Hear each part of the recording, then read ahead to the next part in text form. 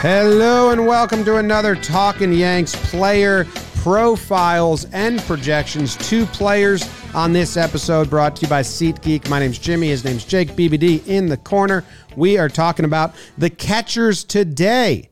We have combined them right now, Higashioka and the new guy, Ben Rortvedt. As the two catchers platoon situation. There is one fun conversation to be had about this that BBD and some writers and Twitter people brought to my attention recently that I'm now a little interested in that. And this is also another kind of frustrating episode because the Yankees have straight punted offensively in this position, and they're valuing defensive runs saved, a stat that half of baseball doesn't even care about, and others are but it'll change next year. And the Yankees are living and dying on it and saying, we care more about defensive runs saved than offensive runs scored. DRS over ORS from the catching position. Hell yes. Hell yes. BBD, Jim, hey. Well. Here we are with the catchers. I love Kyle Higashioka. One of the first Yankees that was like truly nice and genuine with us, hung out with us at the RV at spring training a couple years ago. A personality that is hard to dislike. One of the more honest Yankees in interviews in a very silly yet straightforward Higgy style. He's been the backup to Gary for a couple years now. He was here throughout the Romine years. He's been a part of the Yankees organization for a long time. Longest tenured. And the reason is because he's extremely good at pitch framing. Let's get some positives out there. We said when the Gary Sanchez era ends with the Yankees that there was a chance that we would end up here and we'd be saying like, wow, a full year of non-Gary Sanchez defense could really open our eyes. And maybe Higgy and Rortvedt can do that. Higgy's pitch framing has always been awesome. It's like his skill. Like Higgy's not a peacock, and he kind of peacocked to us about his pitch framing. Like he can do that, and the numbers back it up. His arm was never wildly impressive. I feel last year it took almost a step back. Like Higgy had a couple weird throwing sessions, so that's something to track early on. But the pitch framing, like he became Cole and kind of Kluber's guy last year. So we'll interested to see what that looks like. And then the Rortvedt side of the equation, that is also supposed to be his gift. So the Yankees have made their announcement there for now, at least until the season goes. And maybe we're talking about trade deadline pieces or something like that. Expect good catching from the Yankees catchers. Outside of that, set your bar pretty low. Except, Higgy's going to pop a couple, so at least that's fun. It is fun. Higgy's arm, he threw out runners at a 13% clip. It was really, it's not great. You'd like more than that. He had 18 wild pitches against him and 6 pass balls, but he is good at framing. So a lot of time, like the defensive stuff is like when they're like, we really like it's framing. It's all they're talking about. It's all they're talking about. They love framing. Yeah. They don't give a fuck about pass balls and wild pitches. They made Gary go on his knee, which clearly leads to more pass balls and wild pitches. And they didn't care. They said, we just want you to frame and steal strikes. Every stolen strike is a 10th of a run. So you steal 10 in a game out of the 150 pitches, then that's like hitting a solo homer. That's literally the equation. How they view it. And I don't want this to come off as like Yankee-itis, because there are a lot of teams in baseball that do this. Like the Cleveland Indians for years, now the Guardians.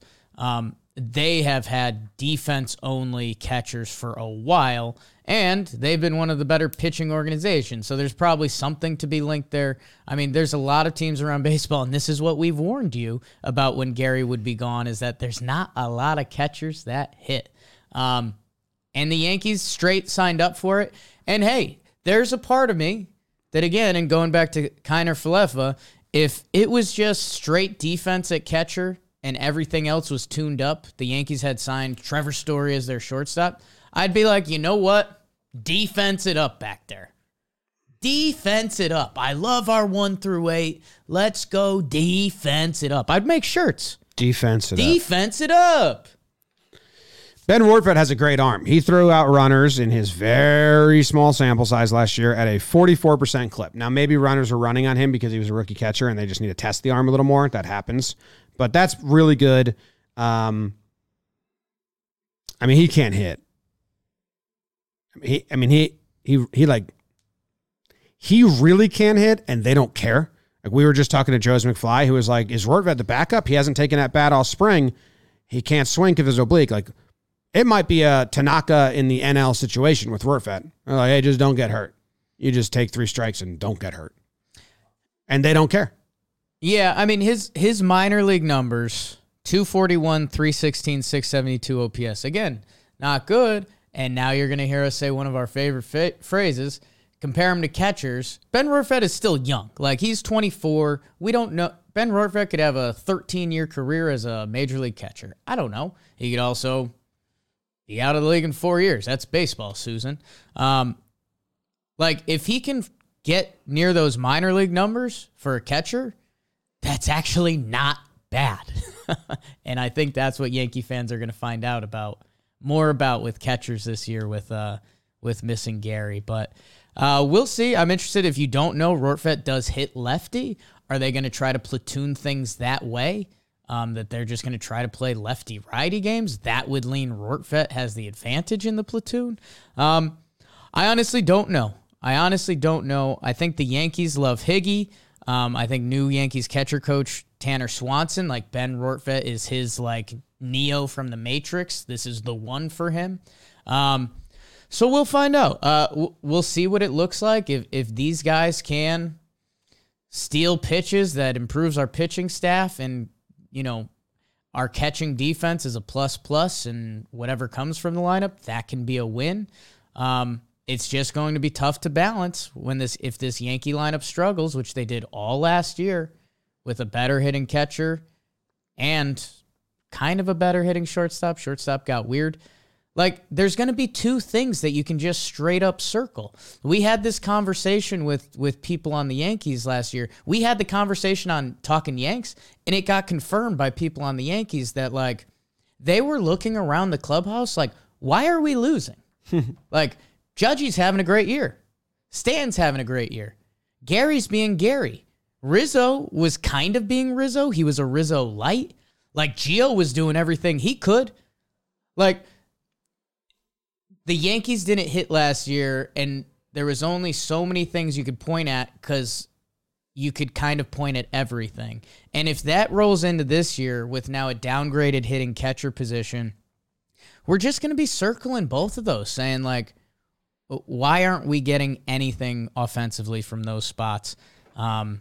Which, again, could be unfair because Higgy and Rortvedt, if they are defensive studs, like, you guys would be surprised how high up they would land on, like, your best catching duos in baseball, because catchers don't hit. Yeah.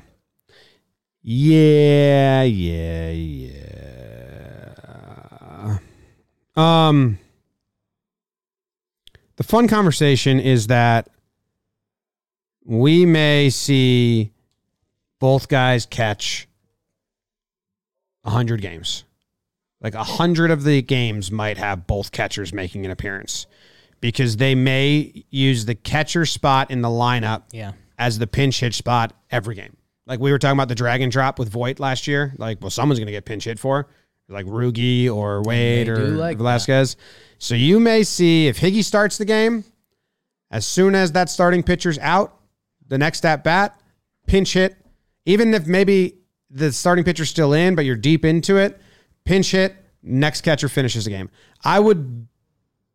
If these 2 ride out the season, I would bet they like break the record for most games with both catchers. Most games, both catchers, most games like pinch combined. Hit for. Yeah. Yeah. Like if that's their, like, because there's no reason not to. Jim, have the emergency catcher, theoretically. You know there's the weirdo in me about baseball that people probably don't expect from my macho man front. That I love. Did you snort, BBD? What was that? Don't worry about it.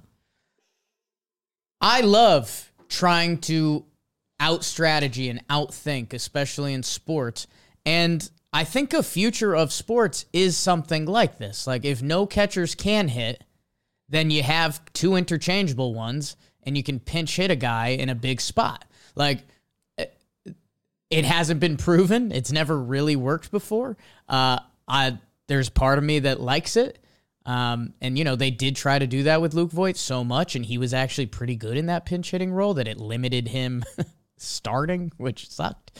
That I don't know. If that's what it is, if these guys play high-level defense and then they're just getting pinch hit for it when the time calls for it, whether there's runners on second, third, and the fifth, or whether it's, the eighth inning, I'm fine with that. Like, it's catching in baseball. And I don't know. I'm super interested to see how Yankee fans react to it throughout the year.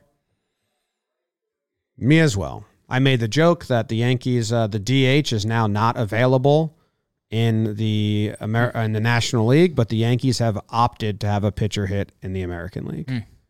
But actually, Higgy's better than that. Rortvedt last year was not. Rortvedt was not, but it was his rookie season. And I like Higgy as a platoon. That's what I said all offseason. Like, if they get rid of Gary, I said they can't ride with Gary and Higgy, but they can ride with the platoon of one of them. Right. And I like Higgy as a platoon. I like him catching, say, 5 starters. He catches 3 one week, 2 the next week.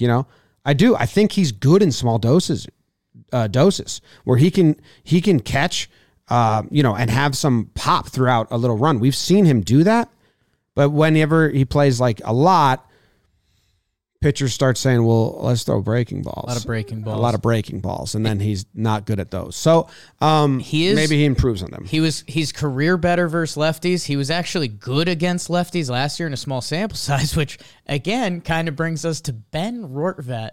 And I don't know, people. Buckle up. Like, Ben Rortvedt could play 100 games at catcher this year. I wouldn't be shocked. Ben Rortvedt could play 11 games at catcher this year, and I wouldn't really be shocked. So I don't. That's what I got for you. All right, let's play the random videos and head out because this is a shorter one because it's catchers. Ben Rortvedt random video. Not a lot to choose from, but let's see what they give us. Foul ball. Luis Garcia. Oh, man, Jake, look at that. 3-1 pitch. 3-1. Ben Rortvedt. Fastball. Luis Garcia's good. 92, right down the middle, no movement. Yeah, a little high. Yeah, that's a pitch you'd like to drive. That's a meatball pitch. Kyle Higashioka. Oh, yeah, baby. Doubles. Love it. Needed it. Let's see this. Let's see this fastball. Bam. 89 fastball. Get out, Camera ball. thought it was a homer the whole time. What is that? Ball just hangs out on the field for a little bit. So there you go, Higgy. Love it. Figured it at least go off the wall. How many homers do you guys think Higgy hit last year? 10? It was 10. And he only played...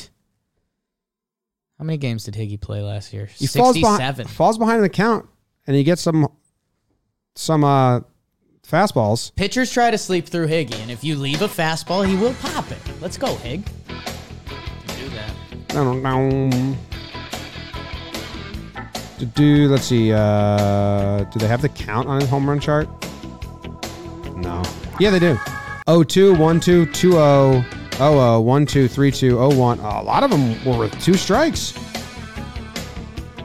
7 of his home runs were with 2 strikes last year. There you go, Higgy. Go, Higgy.